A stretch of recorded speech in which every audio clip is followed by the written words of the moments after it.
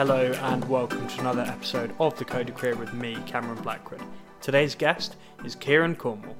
Kieran is a fellow career changer who spent well over a decade in the technology industry and is now spending his time helping to educate the next generation of the UK's technologists.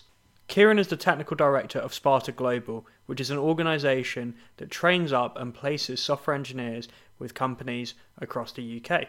Kieran joins me today to discuss his approach to learning and what he would do if he was learning to code again, as well as Sparta's approach as well, which obviously is quite similar. This is a great episode if you're trying to decide whether tech is for you, or even if you've just started learning to code but you want a bit of direction. Also as well, if you're a couple of years into your career and thinking, what technical skills, like what are the foundational skills that I should be brushing up on to be an amazing technical professional myself. Whilst I'm currently foregoing a sponsor, I'd really appreciate if people support via the Patreon if they can afford it, and joining the Discord as well is a great way to stay in touch with me. You can find links to both of those in the description, but without further ado, grab a coffee, push those commits, and enjoy the show. Hey Kieran, thanks much for joining me. How are you doing? Hi Cameron, thank you for having me. I'm doing really well, thank you. Good stuff. Well, thank you for joining us. And for people that maybe aren't familiar with you and your background, do you want to give us a quick summary about who you are, what you're doing at the moment? Yeah, sure. So, so my name is Kieran. It feels like an elevator pitch in an interview already. I'm already nervous. It's the imposter syndrome kicking in already. My name is Kieran Cornwall. I'm the technical director at Sparta Global. And a little bit about my background. I've kind of been lucky. I've been in the industry for around 20 years now, and I actually started off, and I know it's obviously a technology podcast, but I started off in actually quite administrative jobs in the very early stages back in the early 2000s, which is quite scary to say that now. I actually started really just basic admin, and I think at one point I did have a brilliant job that was shredding paper for around 2 years, which there's a little bit more to it than that. But as I progressed, I kind of flowed into quality assurance, and at a time moved into various different jobs, and then had this big tech accelerator in my career when moving to ITV as a quality assurance manager. And I guess that's going to be the interesting point, possibly for a bit later, is kind of what was the lightning bolt that kind of made me shift from what was this I felt was a positive progressing career, and then felt, okay, tech is the way to go and the only way to go. So what am I doing right now within Sparta Global? I'm kind of responsible for everything really across the entire software delivery lifecycle for our company. And we deliver training for early careers individuals to work with our clients. So despite coming in, and the quality assurance background has been really valuable for me to kind of build that quality into educational curriculum, which is very exciting for me now. And the model you guys operate is very interesting, and definitely touch on that later in the podcast, because I'm sure our listeners will be curious to hear more. And we'll obviously talk about the broadcast side of things as well, because my first proper job in programming as well was broadcasting. Really? And we will be digging into that. It's such a cool industry. I love it. And it's great fun. And there's a lot of innovation going on there. Shout out to the other alumni from M2A Media. Hope you're all well, because I know a couple of you listen. So before we go forward anymore, I have some quick fire questions as well, just so the audience can get to know you a bit better that way as well. Do you mind if I fire away? No pressure. Please do. Please do. Do. The first one's a big one. What was your first ever computer? Commodore Amiga 64. Oh, very nice. That's a legendary computer. Yeah. Unless we're talking about games consoles, then it was the Atari 2600 or what is it, ZX Spectrum. There have been a lot. The Commodore 64 in particular is iconic. Did you have any? Who was that? It was Sam Cox, who I worked with in my recruiter days, who came on this podcast a few months ago now. He was saying he had the Neighbours video game for Commodore 64, and that was his favourite game sort of growing up as a kid. Did you have anything similar? I'm really embarrassed that I can't actually remember a single game from that period. I'm really quite ashamed of myself, but there are many fond memories. I just miss floppy disks, because they don't mean anything to anyone anymore. I'm ashamed to admit it a little bit from my side, but I've actually never used a floppy disk. I've seen one, and I know what the save icon is. But I was a little bit. I've joked about this on the podcast before. I'm from that weird. I was born in '95, and I'm from that weird era of. I was a young teenager when everyone just decided that the best way to transfer media was just on a CD ROM that was like rewritable. And just like carry around, like burn your homework onto a CD and give it to the teacher. It was a weird Well, time. this is actually a really interesting point. I'm pleased you actually said about your age, actually, because I'm trying to mind. I'm from '82, so I'm not ashamed to say I'm nearing 40. I came from an even weirder period, so there was no computers when I was a kid. It was only when I reached about, I don't know, 14 maybe, and it was floppy disk. But I do remember the first CD. It was the Britannica 95. So just as you were born, I was sticking a CD into a machine, and my entire world was around this digitized compact disc of encyclopedia that I just kept, obviously wanted to find all the videos, hence why YouTube's so successful now. Yeah, it's funny to think about how. I mean, maybe it's a bit of a moot point, but how innovative it seemed to be able to pack so much data onto something so thin compared to a larger floppy disk, or even if we're talking in the case of like video media, a VHS cassette or something like that. And then nowadays it just seems so archaic. It's really mad to think about. Oh, I mean, this is totally backfiring on the quick fire questions because we are going down the proverbial rabbit hole. However, I've spoken to so many developers from that era, and it's quite interesting. Right? As you rightly say, you've got a very limited amount of things to work with. The CPU was relatively small, RAM was negligent, but it pushed the envelope for developers better. You have to be really innovative about how you actually achieve things. I actually think we're getting quite lazy now. So Yeah. we'll just throw some extra tin at it. It's fine. Let's spin up another cloud server. Don't worry about it. But you didn't have that option back then. So it was, I'm not going to start picking holes in modern delivery. It's all good. Yeah. Well, efficiency is definitely less of a concern than it was. I mean, just look at the Millennium Bug for a classic example of that. And that's an interesting read if people haven't heard much about that. But it was a legitimate concern at the time. Like, I mean, obviously we know my age now. I've revealed it, so I wasn't old enough to be worried. But I can see why people were worried after reading about it. Yeah, I was. I don't think I was actually working in quality assurance at that point. I was only 18. But yeah, it was a huge thing. That 0 day, everyone started to panic. Planes falling out of the sky, proper conspiracy theory craziness, and then everything was fine. Yeah. It's often the way with tech. It'll be all right on a night. And so speaking of tech, what is your favourite tech city in the world? Because you mentioned before the pod that you're quite a well-travelled guy. Well, yeah. Wow. Oh, that's totally sideswiped me. The most tech relevant. It has to be Tokyo. Mm. Have you been? Yeah, luckily Oh, for nice. it was a short trip, but it's got this wonderful, technological view of Tokyo and Japan, and it is just incredible neon lights and just crazy inventions everywhere. It's outstanding. It's quite interesting when I started to meet people that have come from Europe and the UK that went to work in Japan, and actually the working practices were quite archaic. Things were still being faxed, and they're actually not quite. So I was quite taken aback that this, arguably hardware leading nation wasn't quite as far ahead as some of the other areas. So but I would say Tokyo, absolutely.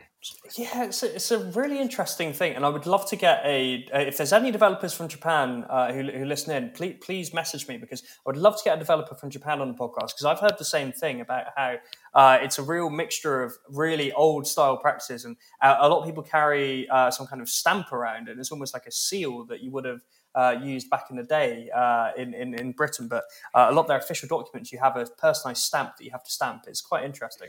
I know the exact guy to bring on this podcast. Don't Oh, worry. really? I mean, yes, absolutely. We'll organise that afterwards. No problem. Yeah, absolutely. That sounds great. And when you're getting down some code, I don't know how much you're doing like big picture stuff these days compared to how hands on you are. But when you are coding, what music do you like to listen to? Oh wow, this is where it's going to get embarrassing. It's a range. Depending on what I'm coding, it can be anything from movie soundtracks. So massive Marvel nerd, and I just like listening to the soundtracks as they're going. I'm feeling heroic while you're developing away and trying to make the world a better place by deleting one line of code at a time.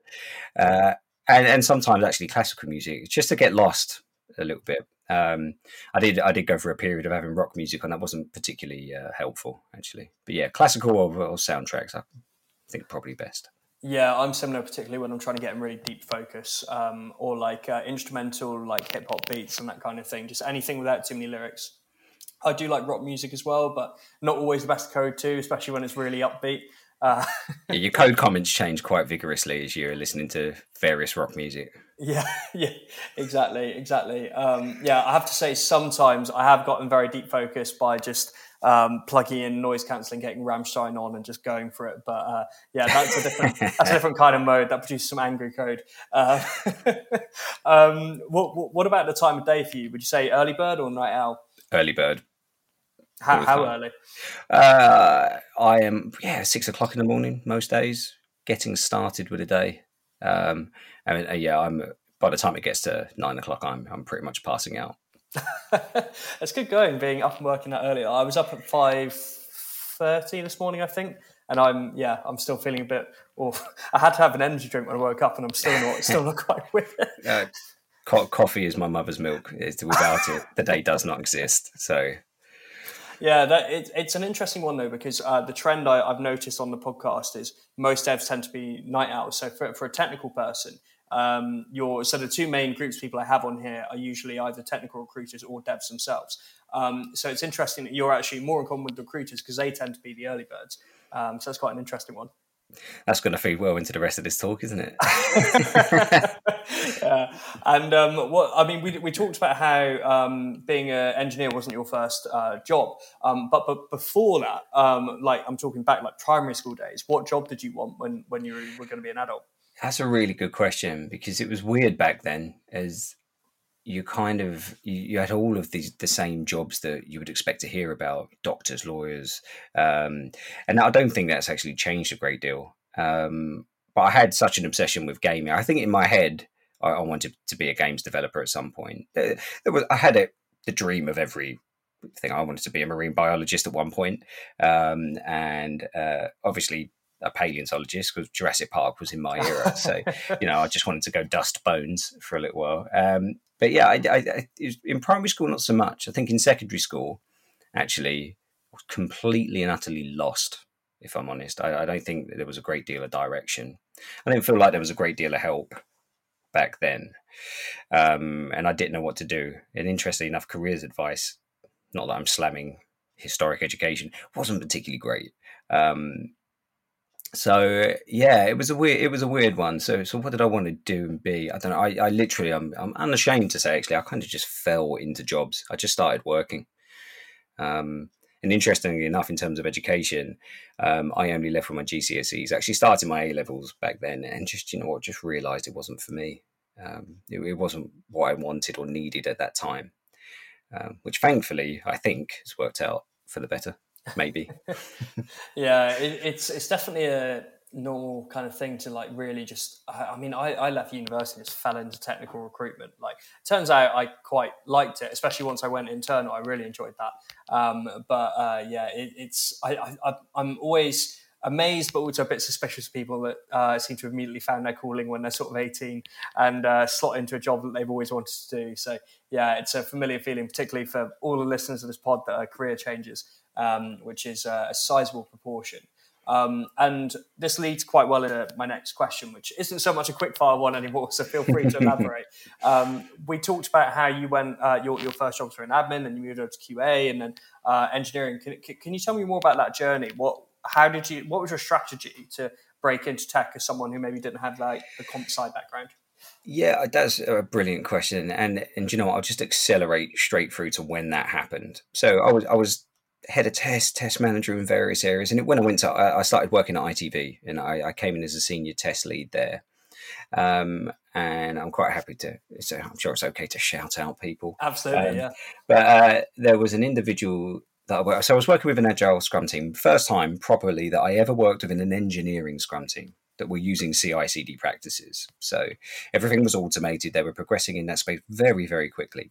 And it was relatively new to me. And I came from a very traditional test background. So it's like what a test phase is at the end, which is obviously stupid, right? You want to get it as early as possible. And it was an incredible guy, two guys actually. One was Nathaniel Rittmeyer, who kind of ripped the rug from under my feet, literally. And arguably it was like pushing me down the stairs, to be perfectly honest. So I felt I was progressing in my career. I had various certifications under my belt, and it was our ISTQB, I had test management. So I thought I was prepared for the world. And then they were going through a CD cycle, so they were quite progressive. There was a lot of unit tests, a lot of integration tests, and I'm sitting there trying to weld on this huge, heavy test document that was about 40 pages in size, to which Nat didn't want anything to do with. So he kind of sat me down and, rightly or wrongly, kind of said, I'm going to base every question on the fact that you're a smart person. I was like, okay, I don't know, let's deal with that. And then just to be clear, he's a wonderful person. And so I was saying, why do you want to create this test document all the time when our documentation's written in the code and all of our unit tests are running and we get reports every day when we run it? I was like, oh, yeah, okay, maybe I don't. And we went through this little cycle and he kept asking me questions. And he said, well, what do you want to do? I said, well, I don't want to do my job anymore. Clearly, you kind of put me off that. So I actually went away that evening. I lost a night's sleep. It was really, actually hit me to the core. And it was that moment. I don't think Nat was expecting this. And I came in the next day, cup in hand. I said, what do I do? And I think he was slightly taken aback as well, because he's not used to, someone just caving in, probably coming back with arguments that he was looking forward to batting back. And actually, that was the Kickstarter for me. And I sat down with Nat. We actually came up with an early curriculum at that time for foundational skills to get someone into test automation. So he started architecting these things, and I was walking through it with him. We tried to implement it across the team. And I just followed through from there. And then I realized that it was a passion and a hobby that I'd missed all this time. And I was still, I think, 27 at the time, so really late, arguably, to the whole journey. And then I kind of made a conscious decision after Nat kind of gave me this guidance, and I started learning online that, right, that's it, I'm committing to this and I'm changing. So it was every night for, I reckon, about 2 years on my own, failing every day. Anything I could find online, anything I could consume. And it kind of progressed from there. And I would say it was a 2 to 3 year journey, definitely. But it was quite shocking actually to hear it at the time. I feared for my job. That's what it was. It was I was concerned about being obsolete that really drove me. It's a powerful driver, and sometimes anything worth doing is worth that hard. I'm trying to think of the exact quote from Moneyball. He said, he said it's not easy, and then Brad Pitt replies and says, "Well, nothing worth doing is." And it's a hard slog to learn these skills, but it's certainly in your case has really paid off, right? Yeah, I think so. Yeah, I'm still double checking every now and then, but no, I'm lucky enough to now be working in the industry to kind of that 3 to 5 year journey. I'm working with a load of individuals now where we're trying to distill that into training courses for people to help them get that accelerated. I don't want anyone to go through that. And I think we're in this very weird stage now this podcast is fantastic for people hearing, because it's the truth that no one tells you. That's the thing that's always resonating in my mind, is that they don't want to tell you. And all of a sudden you get into this career and it's this surprise that, it's not just, one coding language you need to know. It's the 58 other things that support that coding language. So you've covered the coding language, but then all of a sudden Pandora's tech box opens and you're sitting there looking at all of the RAF and envy flying out of it, thinking, well, which one do I pick first, right? So this is where now we're trying to distill, and it's really important to validate those foundations before you step through. It was literally like a helter-skelter for me. I started in the middle and then went down to the bottom, then went back to the top. And it was over time that foundation built into a solidified knowledge. I'm not sure how you found it. I'm interested in you as well, to kind of reverse moment here, that going from tech recruitment to, it'd be nice to, how do you feel about where you kicked off? So, it was interesting for me because I found candidates I dealt with invariably extremely nice people. And I had a couple of negative experiences with the culture of agency recruitment in particular. And I thought, oh, God, it'd be so much nicer to work with these people. I would get chatting with them and probably to my manager's annoyance, because I wasn't trying to sell them a job, more just like asking them about what they were working on and just little conversations. Like when I asked a candidate, oh, do you know Angular? And he said, oh, do you mean Angular JS or Angular 2+? And I was like, oh, well, what's the difference? Little things like that, and getting into conversation. And then eventually someone told me free code camp. And then that was kind of it from there. I found basically all the free resources I could. And Yeah, it's exactly like you're saying. I think I definitely fell into the trap of getting very, very deep into JavaScript, but not any of the supporting stuff. So it's almost like I had a car, and I don't want to say a Ferrari engine, maybe like a good, reliable VW engine of JavaScript, but the wheels like Git wasn't there. Like I used to copy and Yeah. paste my code directly from my IDE onto GitHub, like Control C, Control V, and then hit save because I genuinely thought that's how people did it. Like there are so many of we're talking about the foundations and the support and the ecosystem, and I really relate to your Pandora's box, analogy of what happens when suddenly there's all these other variables that you can't control. No pun intended. As soon as you step out of that environment of just learning that one thing, and that's why people should get out of the tutorial hamster wheel as soon as possible. Because if you're just on, something like free code camp's great if you just want to learn JavaScript, and it's great if you can like solve all the like questions over and over again. But then as soon as you step out of that friendly little environment, and then you're like, right, I've got to deploy something.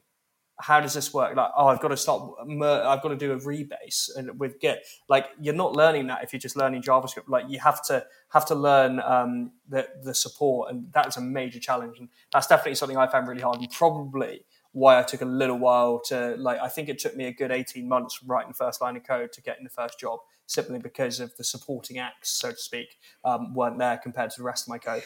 And I love the fact that we're both here talking about time as well. There's a huge expectation that, hey, I finished this course, therefore I am. Yeah. I am the next greatest developer. It's years upon years of work to get to a stage where even it all just starts to sink in correctly. And I love, I'm obsessed with metaphors and analogies and stories. But, what we should be looking at here is that it's a trade that is built. I think a lot of the arguably manual trades, things like carpentry, being an electrician, being a plumber, they've got this idea of skills and tools. And what we let's just take carpentry as an example. I've attempted to take up carpentry recently. Now, obviously, I did it all wrong first because I went off and bought all of the tools that I thought I needed and then bought wood with no idea what I was going to do with it. So I had all of the tools and I started to look at this in terms of what it's kind of like coding frameworks. I've got my toolkit, I've got React, I've got Redux, I've got all of this wonderful things that can do amazing stuff. And then there's me who's just hacked the end off a bit of wood that I had no idea what the hell I was doing. And it's really, really important that in the fact that you look at the way that trade's taught, you have to spend time with someone more senior, understand how they've experienced it, and they know things aren't perfect and there's improvements. So it's about building that skill set over time. Your toolbox of tools, you can have the most expensive tool set in the world. But if you have no idea what the difference is between a bit of redwood pine to something else, then all you're going to do is, accidentally set fire to balsa wood with your saw, which happened. Well, you're a brave man for even attempting carpentry. That's something that would be well out of my comfort zone. Coding has helped me with DIY a little bit. I've gone from completely useless to only a bit useless. So that's good. I'm still beyond, basically can put up a shelf and that's about it. But that's still a skill. Yeah, it helps. But I tried to fix a bin the other day, and I won't go into details. But I broke the bin. And it was a complete disaster trying to fix it. But I've definitely improved a little bit thanks to coding. I think it's something about the logical thinking and the process, the framework you get in your mind. It helps with everyday tasks a little bit. Like it's helped me with problem solving in general life, and I find I get a bit less stressed because I'm able to break things down into smaller problems. I still get stressed, obviously, I'm human, but it definitely helps.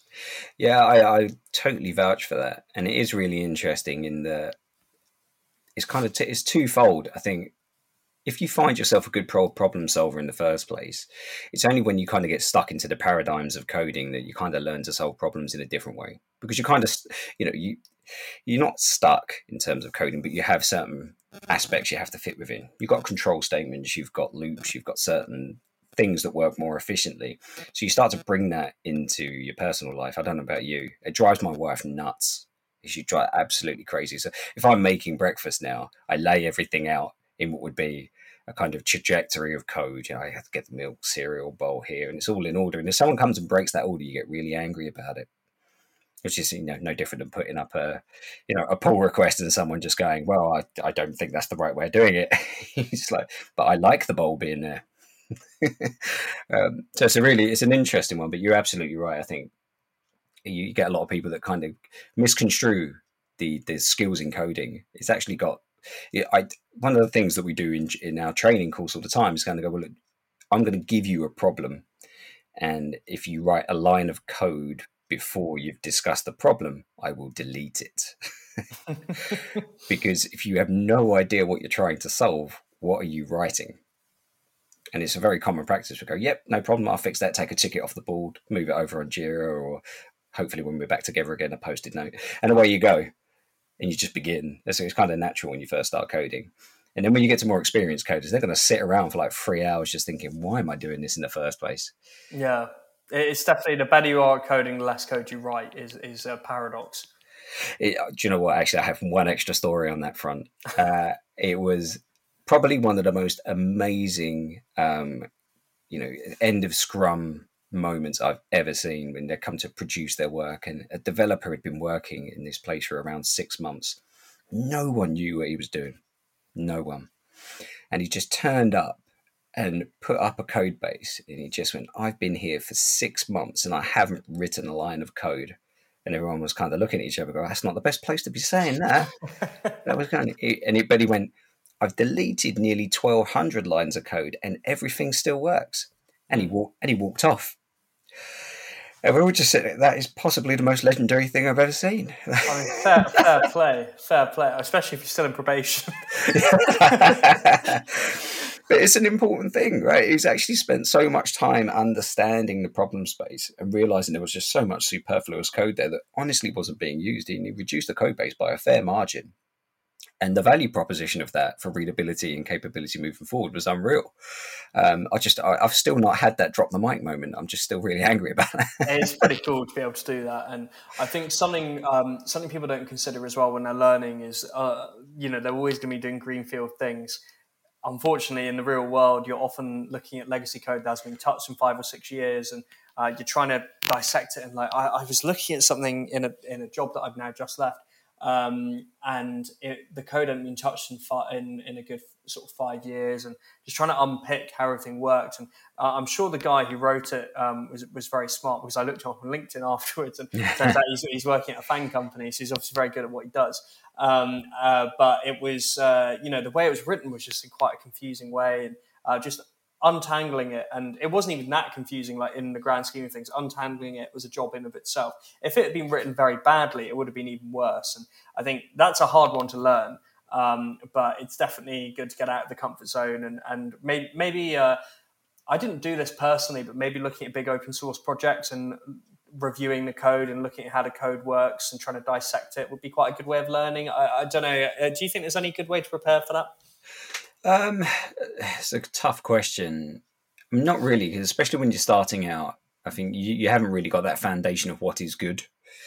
And you'll always hear the term best practice. That really frustrates me, because who gets to say it's best? There's a lot of good things going on. I just learn from the good and the wise. Anyone who says that they've got the answer to anything from a coding perspective, I'm kind of blown away by. Fair play to you if that's true. But actually kind of scrambling your way around. I like your idea of open source coding, actually. I think even if it's an addition or a deletion of one line, you've added to an open source code base. Or even just documentation. My first ever open source contribution was fixing a spelling mistake in documentation. That's and I haven't achieved that yet. I'm going to go commit after this podcast and maybe even come back and talk about open source journeys. But yeah, it's a tough one to answer.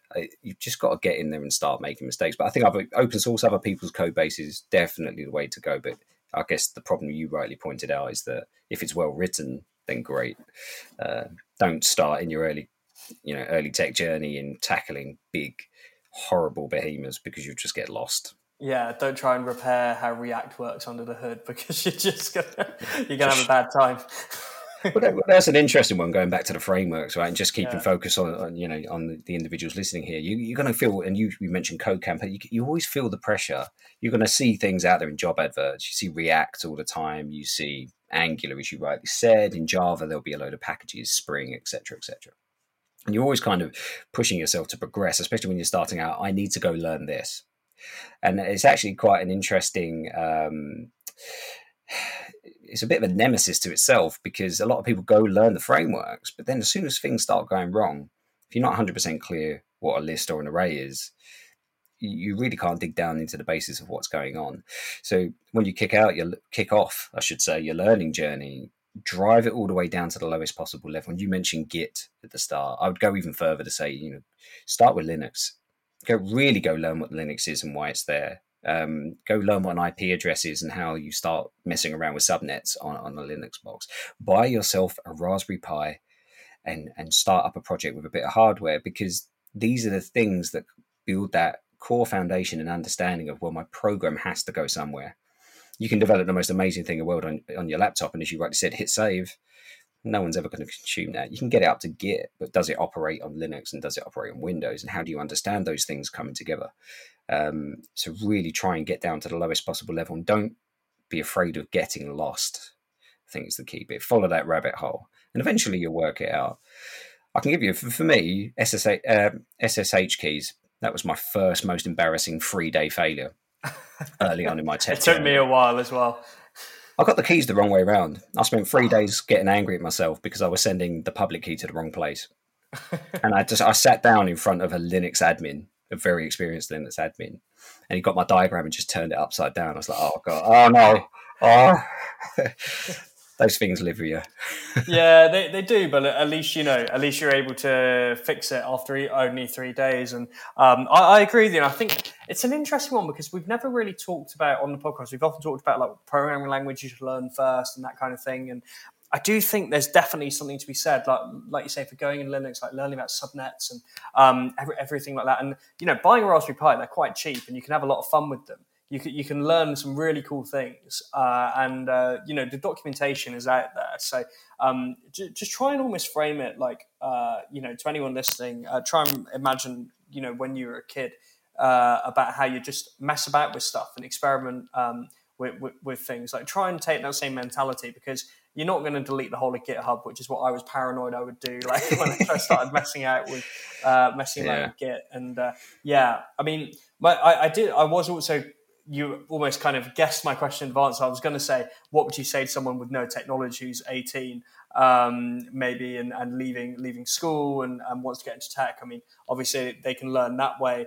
I was always going to say as well, they could join Sparta Global as well. But I guess in the it's a kind of a two-stranded answer. If someone came to you in that position, and then one, in a hypothetical world where Sparta didn't exist, what would you advise? And then secondly, what can they learn from Sparta, and what's the benefits of joining your program? Okay, let's go all the way back to when you're 18. I would definitely go down the route of even if you find an old PC, right, work out how you're going to wipe Windows from it. Not that I'm anti-Windows. I am a little bit, but we'll just leave that hanging. And try and put a Linux instance on whatever that may be. Predominantly Ubuntu, right? Just keep it safe and easy, and put the GUI on there to start with. Don't start with Gen 2. No, or CentOS. Either way, that's not the best way to start. You get to the security first bit later. Do whatever. But I do enjoy that meme on online forums where it was a big thing like 10 years ago, where if someone had like a basic computer problem, just either tell them to delete System 32 or install Linux Gen 2. Safety first. Yeah. So it's the crash helmet moment. I think going back to 18, I would honestly say that starting out, if you had a Raspberry Pi or wherever you can draw in, is create a server at home, and you need to, and there's some caveats to this, but you need to create that server and generate a very basic website that you can access from your home, i.e. externally through your router. So that's the challenge. And the reason being is that there's quite a few real core concepts you have to learn at this point. So first of all, what is a server and why bother? What kind of packages do you need on there? And then it's about understanding, exposing ports and IPs to your router. Now, the caveat with this is that whatever you do, don't open your router wholesomely. Be careful about what guides you read, right? You only want to open port 80 or 443 on your router and expose it. And how do you actually expose traffic to your home, right? To then actually route that to your local IP instance of your server and then expose your web page. Now, if you've achieved that, you are 60 to 70% of the way the journey about understanding how the rest of the world works. I think if you've achieved that, and then you can play around with your HTML, CSS, and JavaScript to your heart's content, but you can show your friends, you can access it externally, and you've got this different mindset now and way of working. So that would, I think, anyone starting out, don't rush into the language.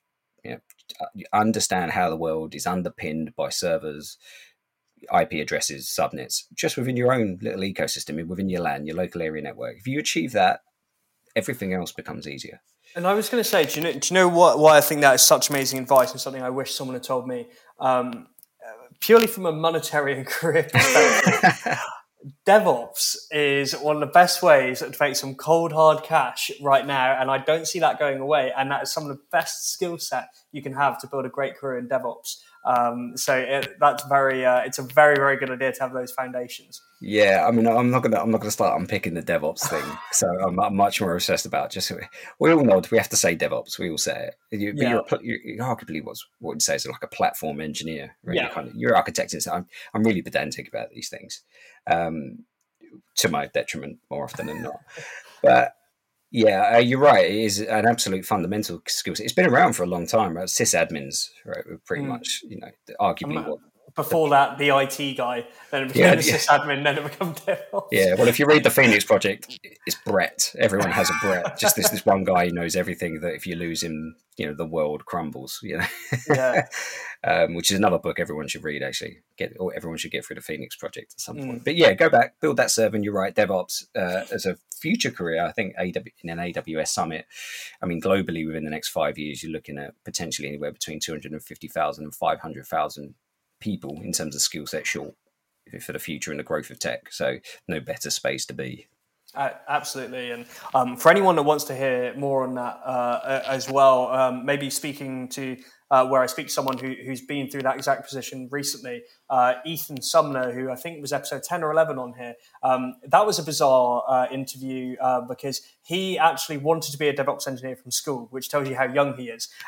But he is seriously impressive. And I don't know if you were able to check out that episode yet, but he was a full-time DevOps engineer at the age of like 16. Which is pretty mad, and he learned DevOps natively, which I thought was really cool. So anyone who is maybe young and interested in a career in DevOps, then definitely Ethan's after this one, queue up Ethan's episode as well, because that's worth hearing. And in a world, we talked about in a world hypothetically where Sparta Global doesn't exist. Luckily, we live in a world where Sparta Global does exist. So can you say a bit more about the program and what people can get out of it, and then why you're a little bit different to maybe like a bootcamp model, because it's not really a bootcamp model, is it? It's a bit more involved than that. Yeah, it's a good question. So yeah, what we do at Sparta Global essentially is we've got some incredible engineers and trainers working with us, and what we've tried to do is across the entire software delivery lifecycle, every role within it, we've tried to distill the knowledge and the pain that a lot of us have faced. So a lot of the things we've been talking about here today are distilled into courses. So you can come along, and there is no expectation here. What really drew me, and the reason why I'm still at Sparta Global, is the fact that it's the thing that I missed when I really needed it. If I would have known it was there, I would have totally changed my career a lot earlier on. But I had no idea, and it's still a relatively newish thing. But essentially what you do is you turn up, you go through a talent journey, and there's no expectation. And the other positive thing, and why I love working, you don't need a degree to come here. Truth be told, don't even need A-levels. What you need is the ability, the aptitude, and a passion just to learn. And if you can commit to that, kind of working day of 9 till 5:30, of being a sponge and absorbing as much information and failing on a daily basis and reading errors, you're going to be able to get through this course. So it's everything from data engineering to being a developer with RESTful microservices to DevOps engineering, as we've discussed, all the way up to cybersecurity. Now, it's very hard, but coming off the back of that, what we do as a model is that you join us, you go through the training. We have an incredible group of clients and partners that work with us that really love the attitude that come from these individuals, because it's a continual learning journey. And they join our clients for 2 years, and they can then join our clients perm. So it's a springboard into the tech industry, essentially, is what it is in its most simplistic terms. And so people actually get, and the reason why it's so different is people actually get that hands-on experience working with an end client as well. So you learn those practical, the literal everyday skills of actually working with a client. Oh, yeah. So there's approximately 8 to 10 weeks of training, and it is intensive. All of the things I've discussed about really getting involved and dealing with subnet gateways and Linux admin outputs and all sorts of packages. Yeah. But the thing is, you get to join your client, and we want you to join that client long term. Right? It's a career springboard. We want you to start here in tech and grow. And it's exciting. It's just nice. We've had some incredible stories and change of careers as well. A 7-year BA at a large bank was learning Java on the side, and no one would take him on, which was just insane because he's brilliant. Joined us and is now, senior and leading a career as a Java developer and multiple other languages that he's learned on the way. We had a chef that joined us, and to be fair, starting as a chef, it's long hours a week. So when you start doing coding work, it's actually an easier day. But it was very hard, very committed, and he's now heading up a DevOps team for a company 3 years later after a change of career. So it's amazing. And they're the stories that keep me there. And people shouldn't be afraid. You just got to be, it's going to be a hard slog. You've got to be willing to commit, but anyone, if you really want to, can do this. I did, and that's a miracle in itself. So likewise for me, it's a miracle in itself that I managed to get through, and that's the kind of advice I like to. It's a bit self-deprecating for me, but I like to dish that out on my TikTok in particular, because I get a lot of people messaging me saying I tried it in college and I'm not sure it's 100% for me. And I say, look, if I can learn it, trust me, you can learn it. Absolutely. Everyone says this, right? Everyone says the same. If I can do it, anyone can. And it's a regular self-deprecating thing from a lot of engineers. And the most important thing to realize is you will fail for the next 10 to 20 years regularly, every day. Things will fall over and crash, right?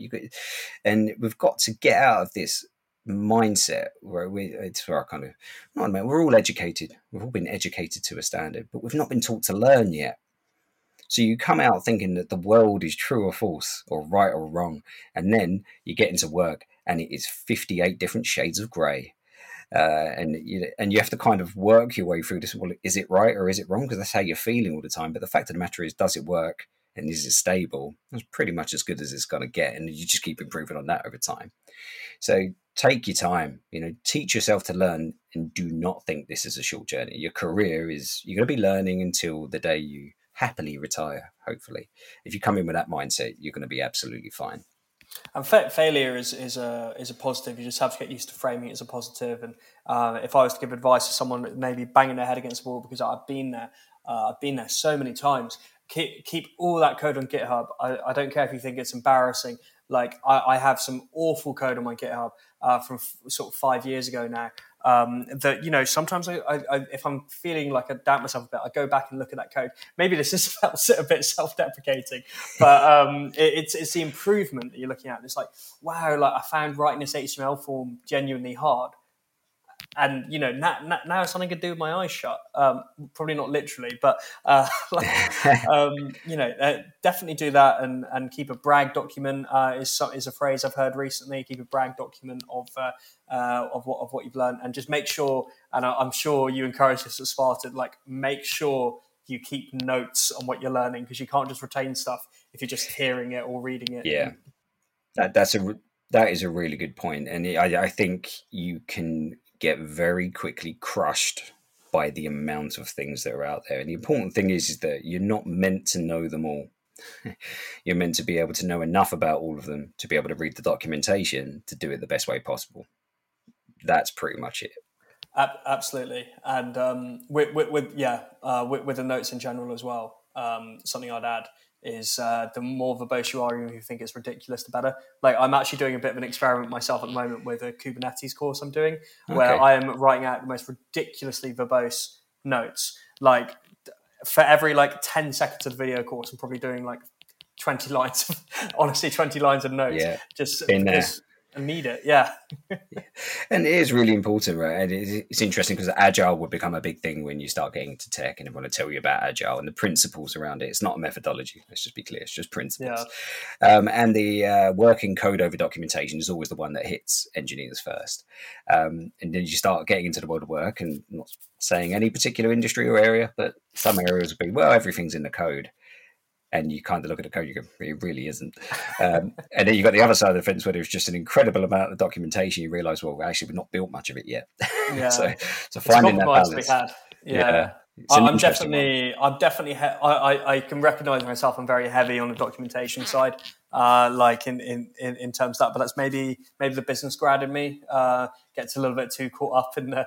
We have to have explanations. We have to have processes. So I'm quite corporate for a dev. Like that, which is very strange, I think. Yeah, but that's lovely hearing that from you, right? Because people are listening to this. You come from a business background that's gone into tech. You bring in new thought processes and skills to the situation. I think this is the issue that's possibly been in play for the last, let's just say, 5 to 10 years. In the same people have been coming forward to do development. So it's actually been quite stifled by a mindset that has been inherent in the industry for a long time. Now we're getting this wonderful space where actually it's open to all, and people are a little bit more willing to go in and learn and fail. And now we get diverse mindsets. Like I said, we've had a chef moving into DevOps, that kind of control and process they have to deal with in a kitchen under high pressure, probably walking into an enterprise level place. That's pretty easy, right? Yeah, I'm getting shouted at by Gordon Ramsay, but here it's just a DevOps platform. It's fine. Yeah, in code, firefighting is just a metaphor, whereas in the kitchen it can be a real thing. That's a fair point. And if people want to get in touch or like find out more about Sparta Global and the programs, what's the best way for them to do that? Yeah, I look us up, spartaglobal.com, and or reach out on LinkedIn. Keep an eye on us on LinkedIn is a good place as well. You can see a lot of the videos that we do and deliver, and you can hear actual feedback from Spartans, as we refer to them as, that have gone through that journey and are now consultants or permanent with our clients. And it's important to hear their journeys first. Don't take our word for it, take theirs. Because that's more important. That's what we drive ourselves on as a culture in a company. Is that every consultant that comes through and works with us is hopefully a future client. So that's how we view everyone coming in. And then we've just got some fantastic partners with us. So yeah, spartaglobal.com. Just get in touch with us on LinkedIn and feel free to reach out to me. Happy to get you in touch with our talent team. But just don't be afraid to start your journey. It's a big jump, but jump in the deep end. What's the worst that could happen? Absolutely, good philosophy. And is it only open to people in London, or is it UK and further afield? Or no, really good question. So obviously, due to the pandemic, we very, very quickly transitioned online. And previously, where there would be a lot of engagement within a classroom environment, we're now delivering everything online. So absolutely anywhere across the UK, arguably globally, we're completely open. And we're looking to get as many people on board as we can, because we really want it. Do you know what? Just personally, and again, I'm quite passionate about where I work, and I care, and I wouldn't be in a place if I didn't feel it was actually adding value. And it's the first time actually being very open, quite bearing my heart on my sleeve at this point. It's nice to be working somewhere where you feel like you're actually making a difference. That's always a big thing, right? It's such a cliche, but having seen people go through that journey, now being able to scale that, it's a ridiculously exciting time to be part of it. So come and join us. Just it's time to skill up, tech up. Resounding endorsement there. So that sounds really good. I mean, I think that's kind of I recognise I've borrowed you for quite a long time here from your role of providing the future of the tech economy to the UK. Was there anything else you wanted to ask me about or talk about with Sparta? No, not directly. It's been fantastic. Thank you for having me. And, I really hope anyone listening, goes back and listens to these previous podcasts as well. There are clearly so many journeys that are going to add value to you, and learn from others. Just absorb that knowledge. I think that's the last thing I'd leave. And hopefully I'd love to come back at some point. Absolutely. Welcome back anytime. And I couldn't agree with you more. Not just on this podcast, listening to others, but just listening to others in general. the more you talk, the more you understand. Like, listeners, me and Kieran here have shared so many embarrassing stories about things we've messed up. Like, sometimes just a bit of that is a great way to build your self-confidence and, have a laugh and network in the industry. Like, it's not that deep. You can have a bit of fun with it and make some money on the way and make some great connections. So it's a wonderful industry to be a part of. If you haven't joined into the tech industry yet, then I couldn't recommend it enough personally. And obviously now as well, you have a potential route to get in from this interview. So do check out Sparta Global. But yeah, for now, Kieran, I'd just like to thank you again so much for your time. Oh no, thank you very much for having me. Really appreciate it. Great, it's been a blast. And thank you as well, listener, for checking out another episode of The Code to Career. We'll be back again next Monday. But until then, I hope you have a great week and happy coding.